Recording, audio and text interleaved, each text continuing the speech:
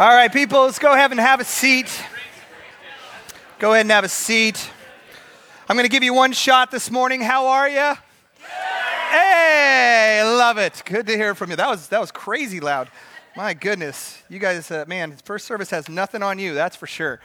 All right, well, hey, if you want to, you can turn to John 15. We're going to be spending some time there today if you brought your Bibles. We'll get there in a second. We're not going to start there.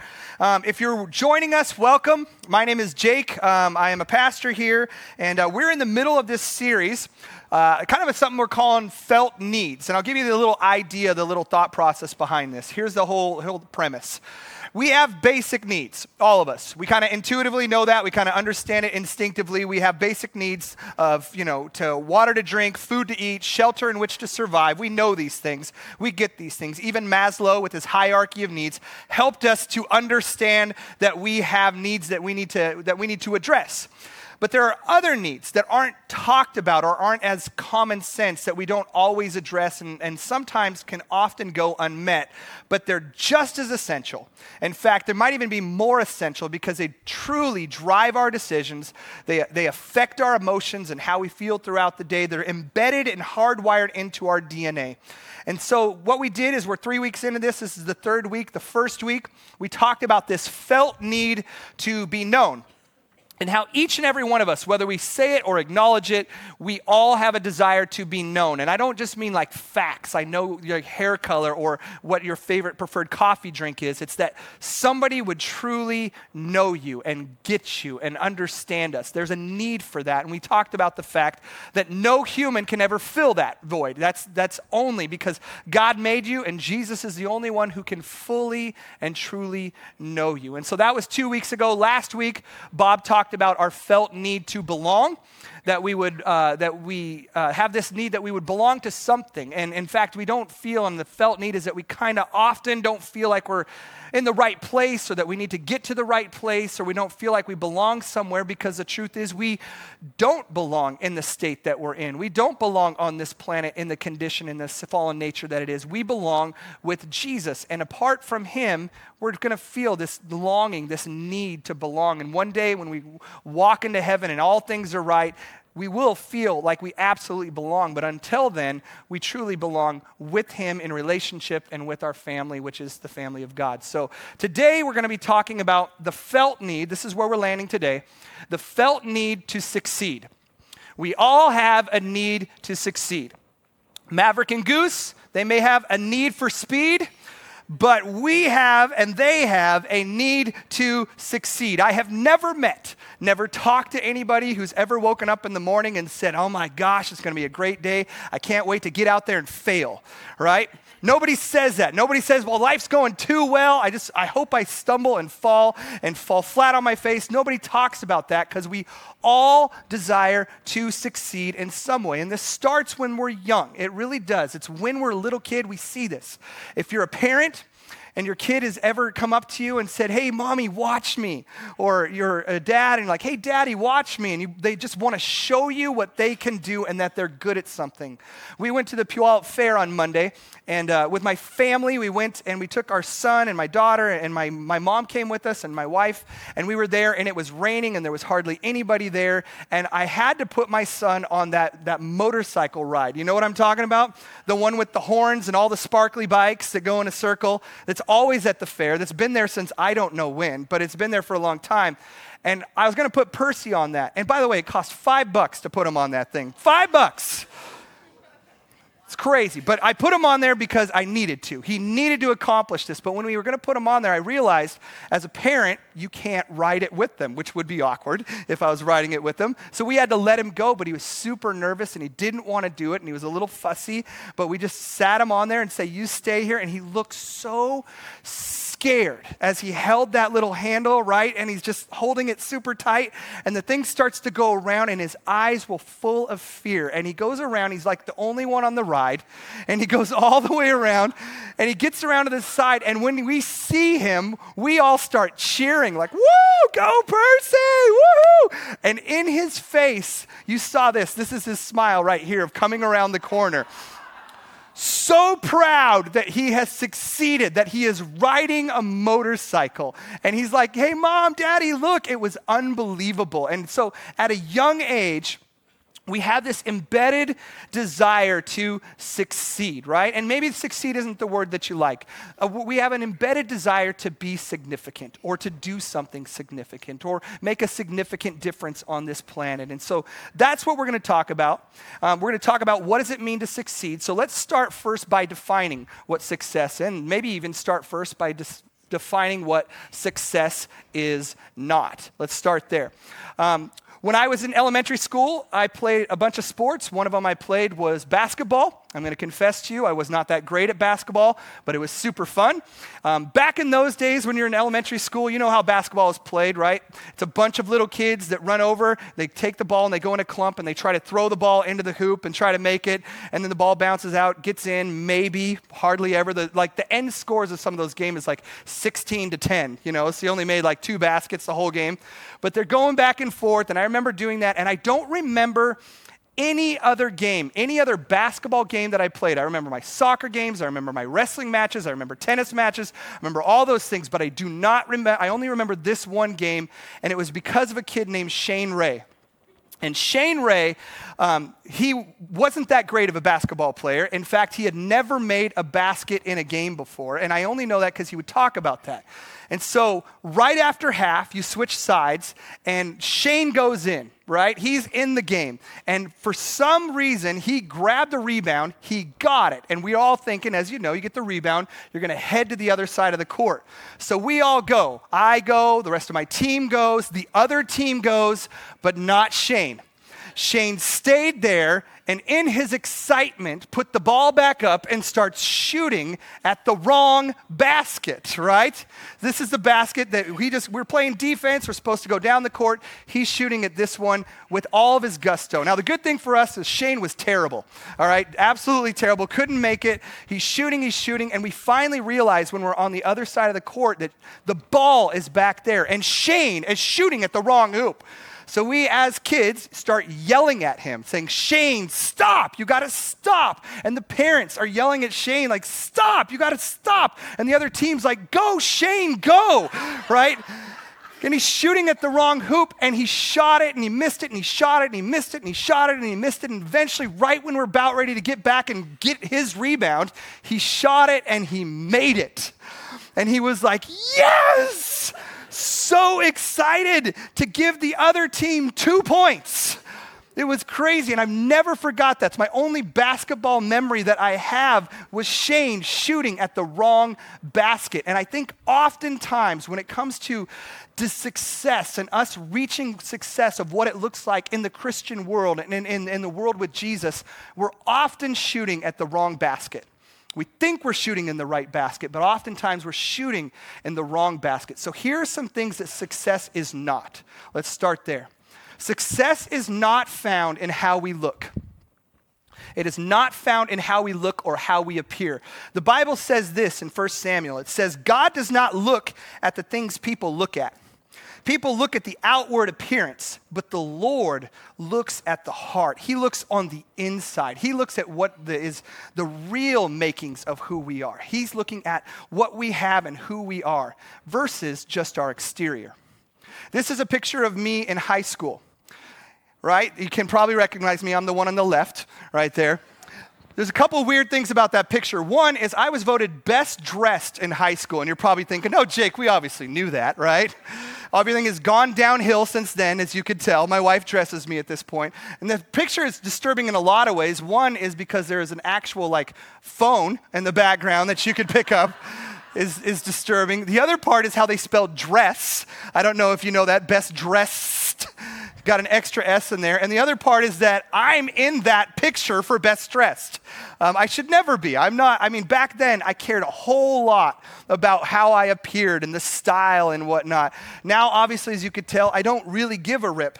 And my wife, like I said, dresses me. But it's not in the outward appearance. And we make such a big deal about this, especially in our culture. In fact, I think sometimes we spend so much time working on appearing successful than actually being successful or really making a significant impact in this world. Just so that we look like we're doing good. You look at social media and, the pictures that we post are always our best ones, right? We'll take like 14 pictures, and then we'll go through all 14 like, no, my face is looking weird in that one. Nope, I'm kind of making my eyes are not good. Oh, my butt's looking good there. All right. So put it in there, and then we post those things so everybody would see our best side. We want to have this appearance like we are successful.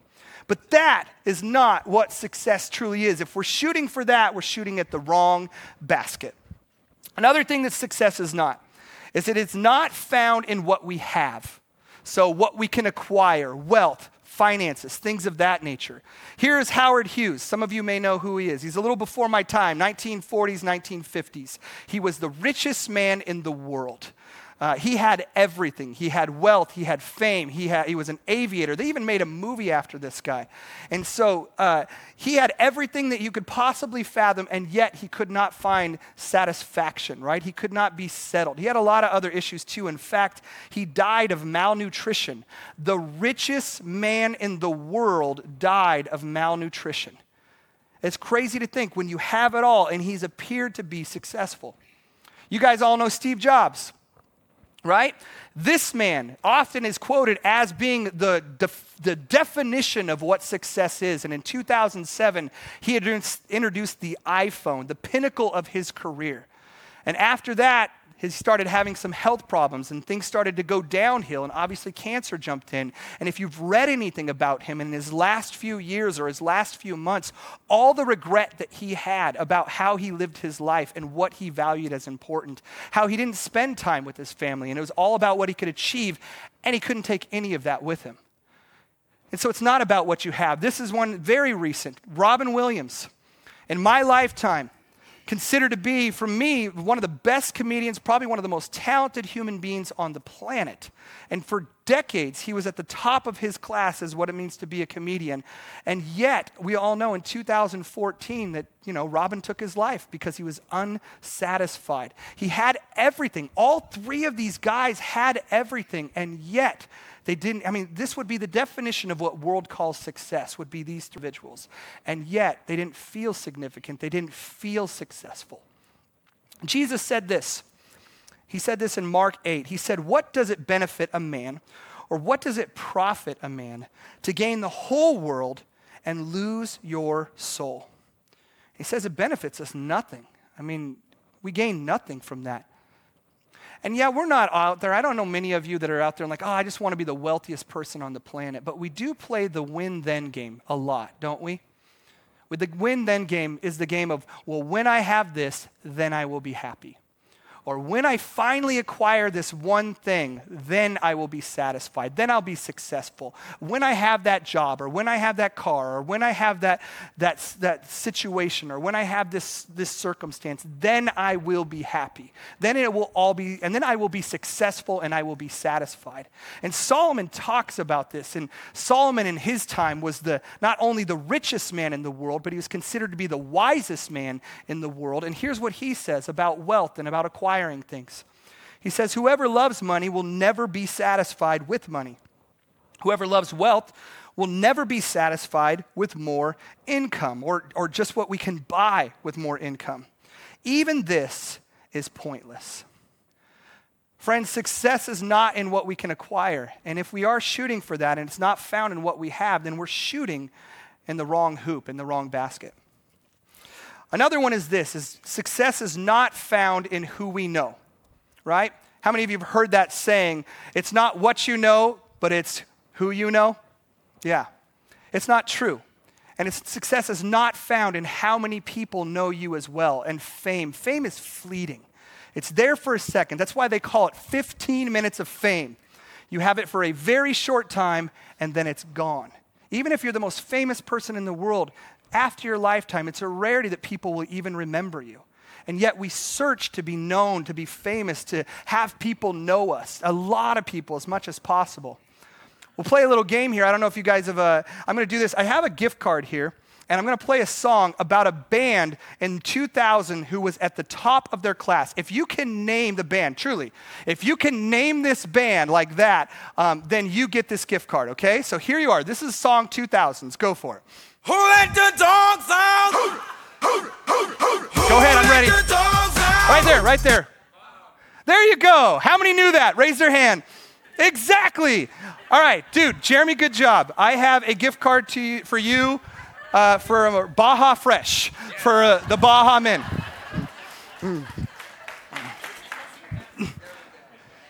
Seriously, you guys, in 2000, I don't know if you were, some of you were around then. I was in college at that time. These guys were huge, and I mean huge, huge, huge. They were the top of the billboards. They won Grammys. They were like all over MTV. Their name was it was like internationally known. And now when you hear the song, Who Let the Dogs Out, nobody has a clue who you're actually talking about. Nobody knows the artist. Fame is completely fleeting, and it's there 1 minute and then it's gone the next. Here's what the Apostle Paul says about it.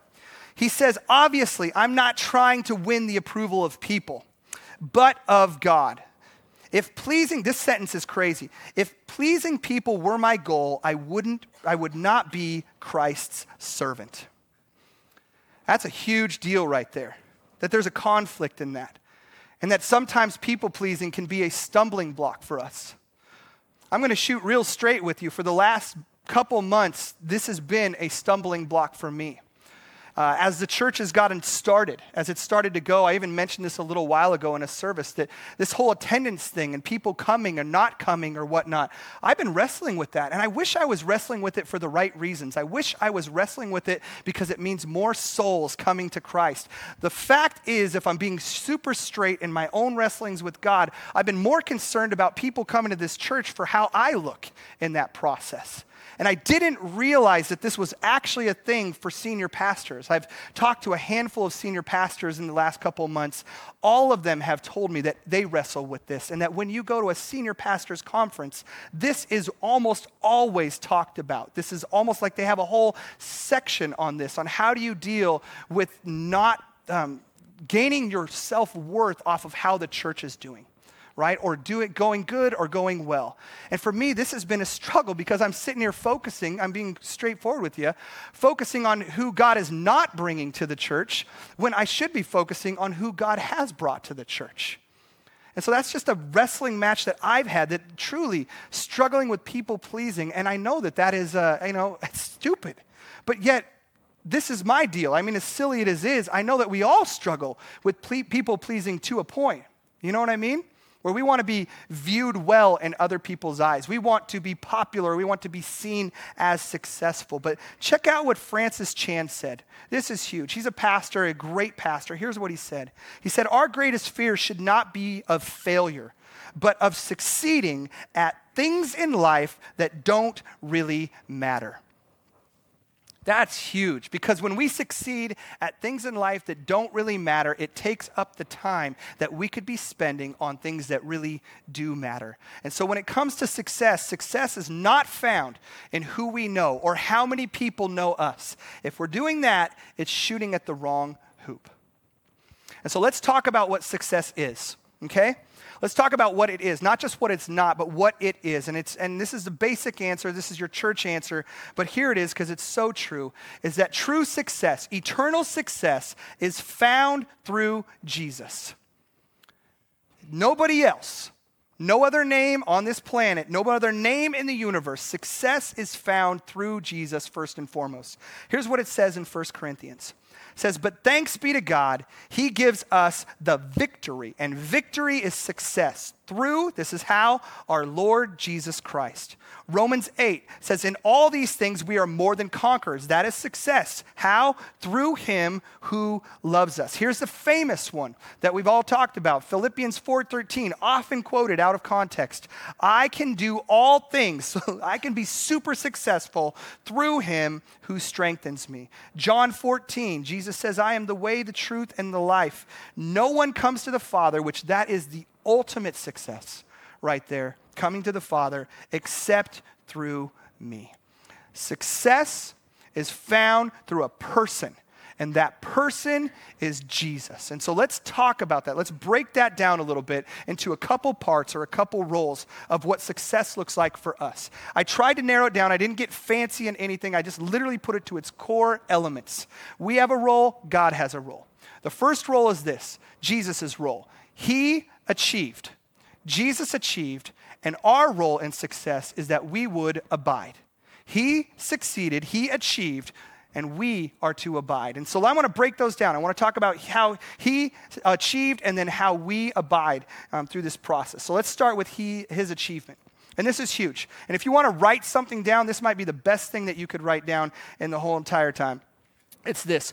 Our success, my success, your success, when all is said and done, when the universe is over, when everything is said and done, our success will not be measured by our accomplishments, but by his achievement.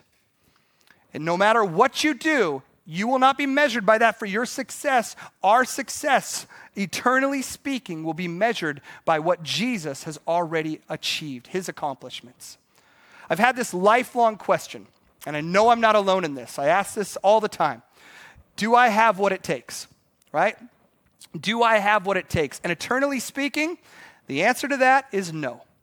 Straight up no. As much as I would like to have what it takes, and I want to be that guy that just pushes through, I do not have what it takes. Jesus is the only one, eternally speaking, who has been successful, who will be successful. Our simple role, catch this, is that we just need to jump on his team, right? We need to ride his coattails of success. And the cool part about that is he invites us along the way. So here's the truth.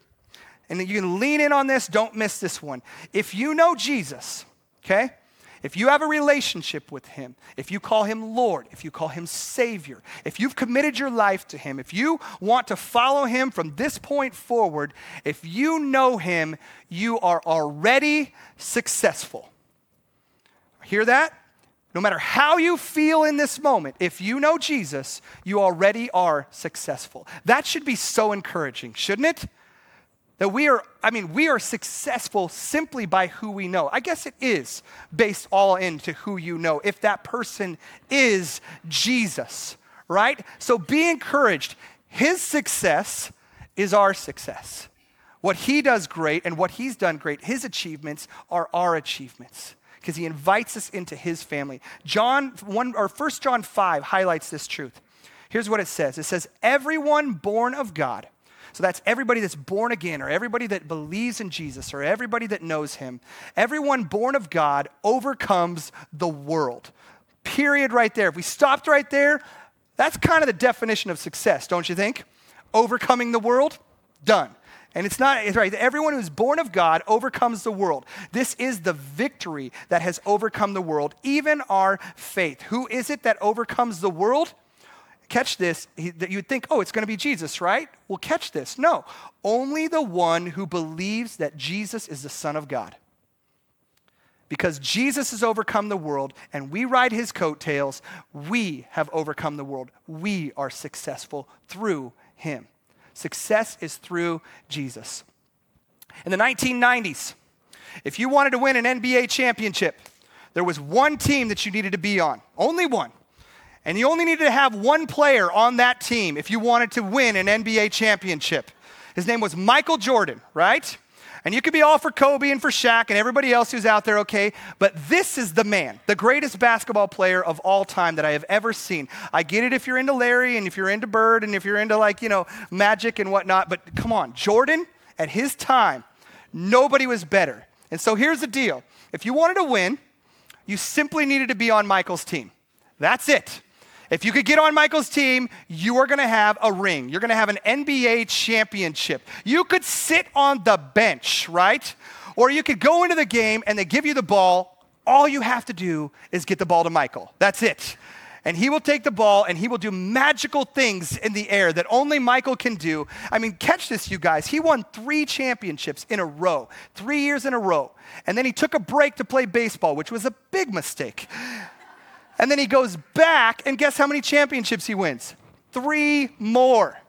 All you have to do is be on Michael's team. And it's the same thing with God. It's the same thing with Jesus. If you want to be successful, eternally speaking, then you need to be on Jesus' team. You need to line up with him, right? You're going to ride his coattails. You get on his team, you're not only shooting with the right basket, you are actually shooting with the guy who never misses a basket.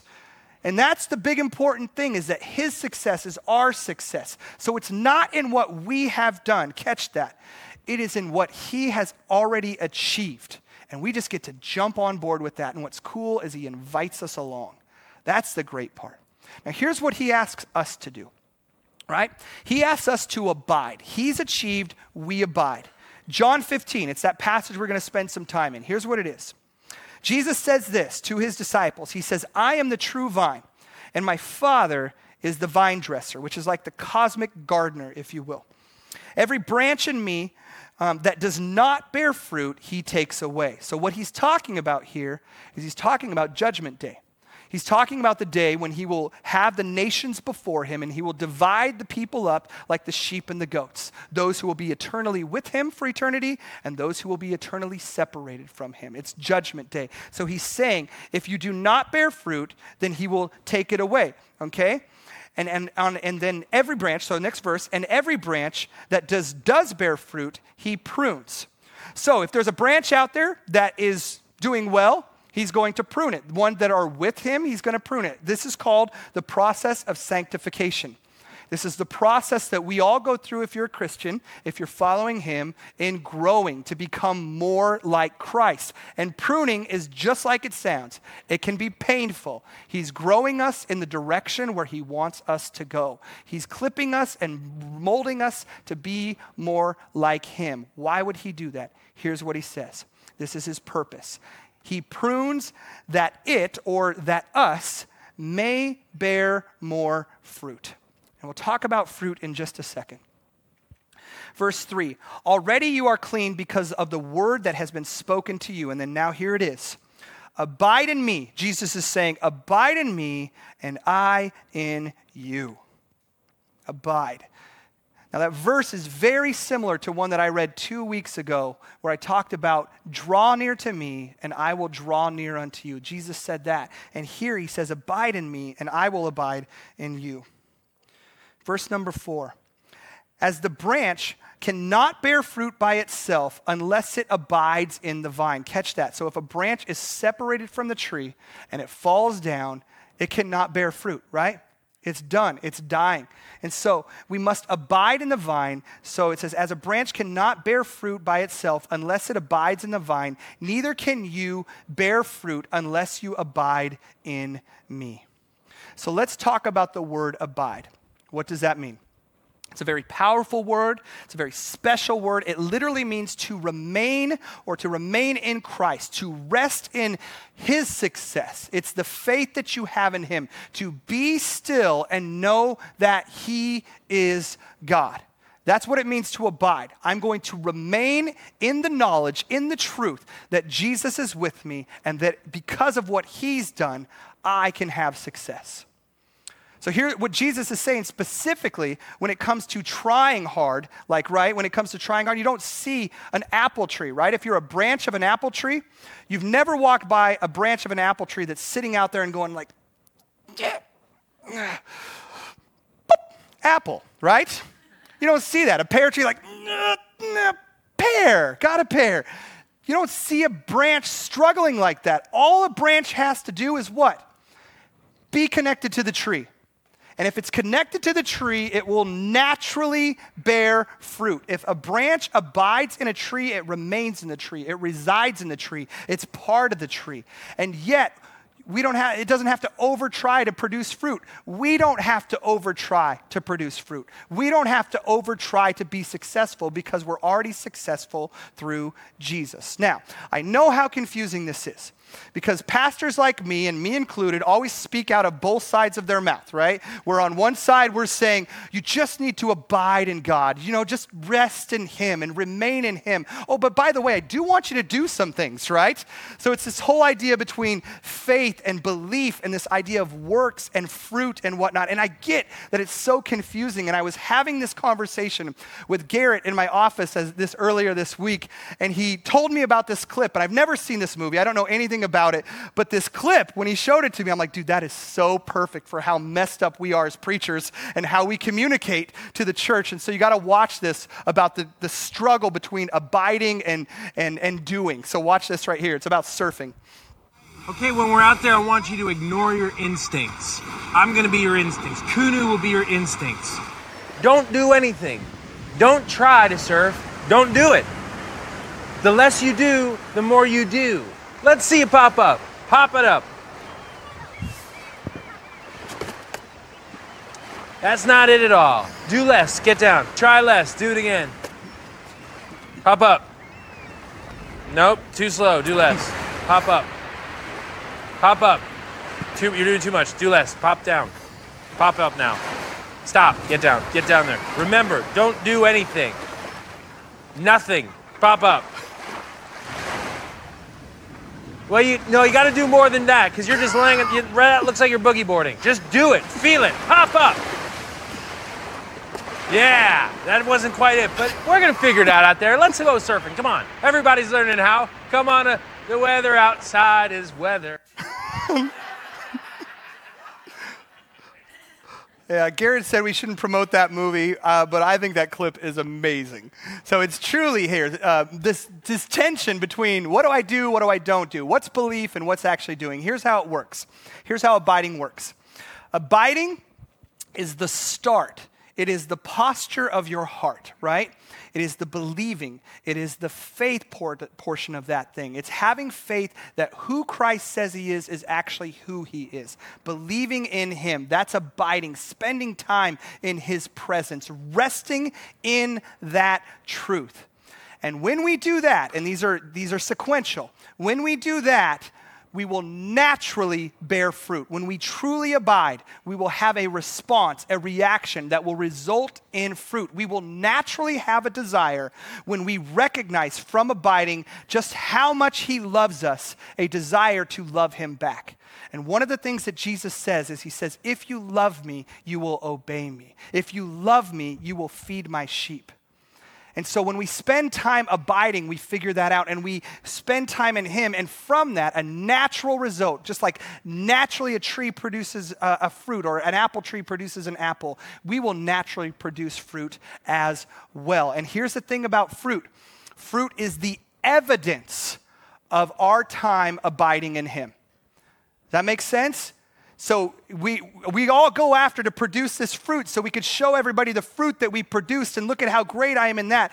That's not the deal. Fruit is just simply the evidence of abiding in him. Abiding in him is true success. That's what's successful. Jumping on board with what Christ has already done for us, believing in that. As a result, you know you've done that by the evidence of the fruit inside of your life. Christ promises this. The next verse, verse 5, he talks about this truth. He says, I am the vine, you are the branches. Whoever abides in me and I in him, he it is that bears much fruit. And then here's the truth. For apart from me, you can do nothing. And you would think, well, wait, apart from Christ, I know a lot of people who are apart from Christ that are doing lots of things. But are they being successful on an eternal level? Are they? It's a struggle. And even the success that they're having, catch this, Christ is allowing them to have that because who gives us our breath? Every breath you take, every heartbeat that you have is a gift from God that he is handing to you. To do what? For us to finally get it right and to glorify him, to abide in him. And so truly, we can do nothing. Anything that we do. I'm thinking of like, Robin Williams. I'm thinking of Howard Hughes. I'm thinking of, Steve Jobs. Everything they've done, I know, and I don't know where they're at eternally in their faith or where they were, but everything that they've done on this earth that's about this earth is not going to last. If we're going to be about anything, we should be about the Father's business, and those are things that last for eternity. And the way we're about those is to abide in Christ. That is the starting point. That is where we have to start. A successful apple tree produces apples. A successful disciple produces fruit as well. In fact, in a way, they even produce other disciples. And the fruit we're talking about here, as you may have learned in Sunday school, is not apples and oranges. We're talking about the fruit of the Spirit. Love, joy, peace, patience, kindness, goodness, faithfulness, gentleness, and self-control. I mean, those are the things. In a nutshell, what they produce in us, what they naturally produce, is that we would look more like Christ, that we would look more like him. That is what sanctification is.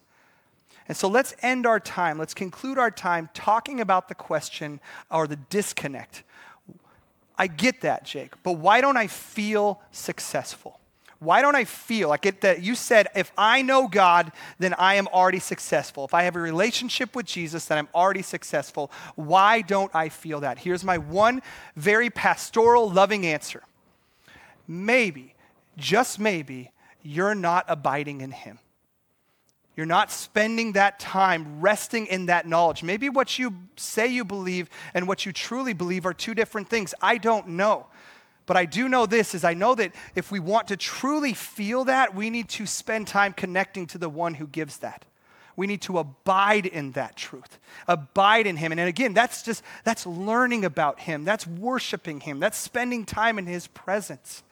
It's resting in the fact that he is who he says he is and riding his coattails into success. Because when all is said and done and eternity is over, it will be what Christ has done and whether or not we actually knew Christ in that process. It is true, please hear me. If you know Jesus, you are already successful. If you have a relationship with him, you are already successful. You truly are.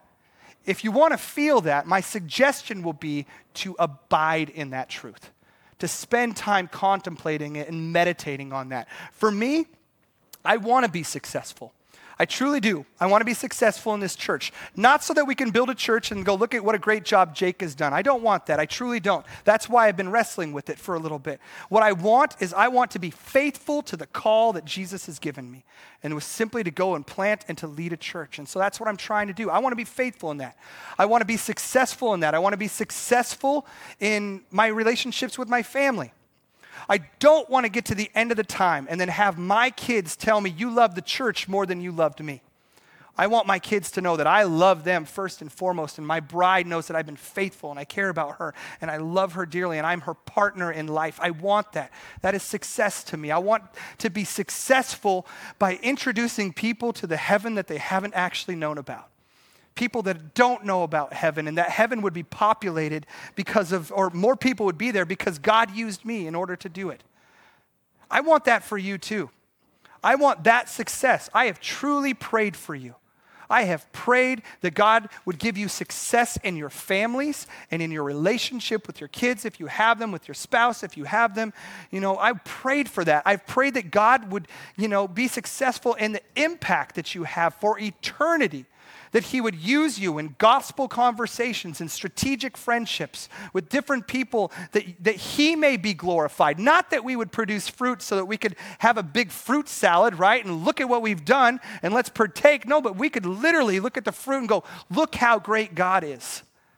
That's why we want to do this, because at the end of the day, that fruit means people will know Jesus and Jesus will be glorified all the more. Friends, it is not what we can achieve. It is what he has already achieved. He's done it all. Again, we just got to jump on board. We need to abide in him, rest in him. We got to jump on his coattails. Like Michael Jordan in the 1990s, we just got to get on Jesus' team. And if you're on Jesus' team, you've already won a championship.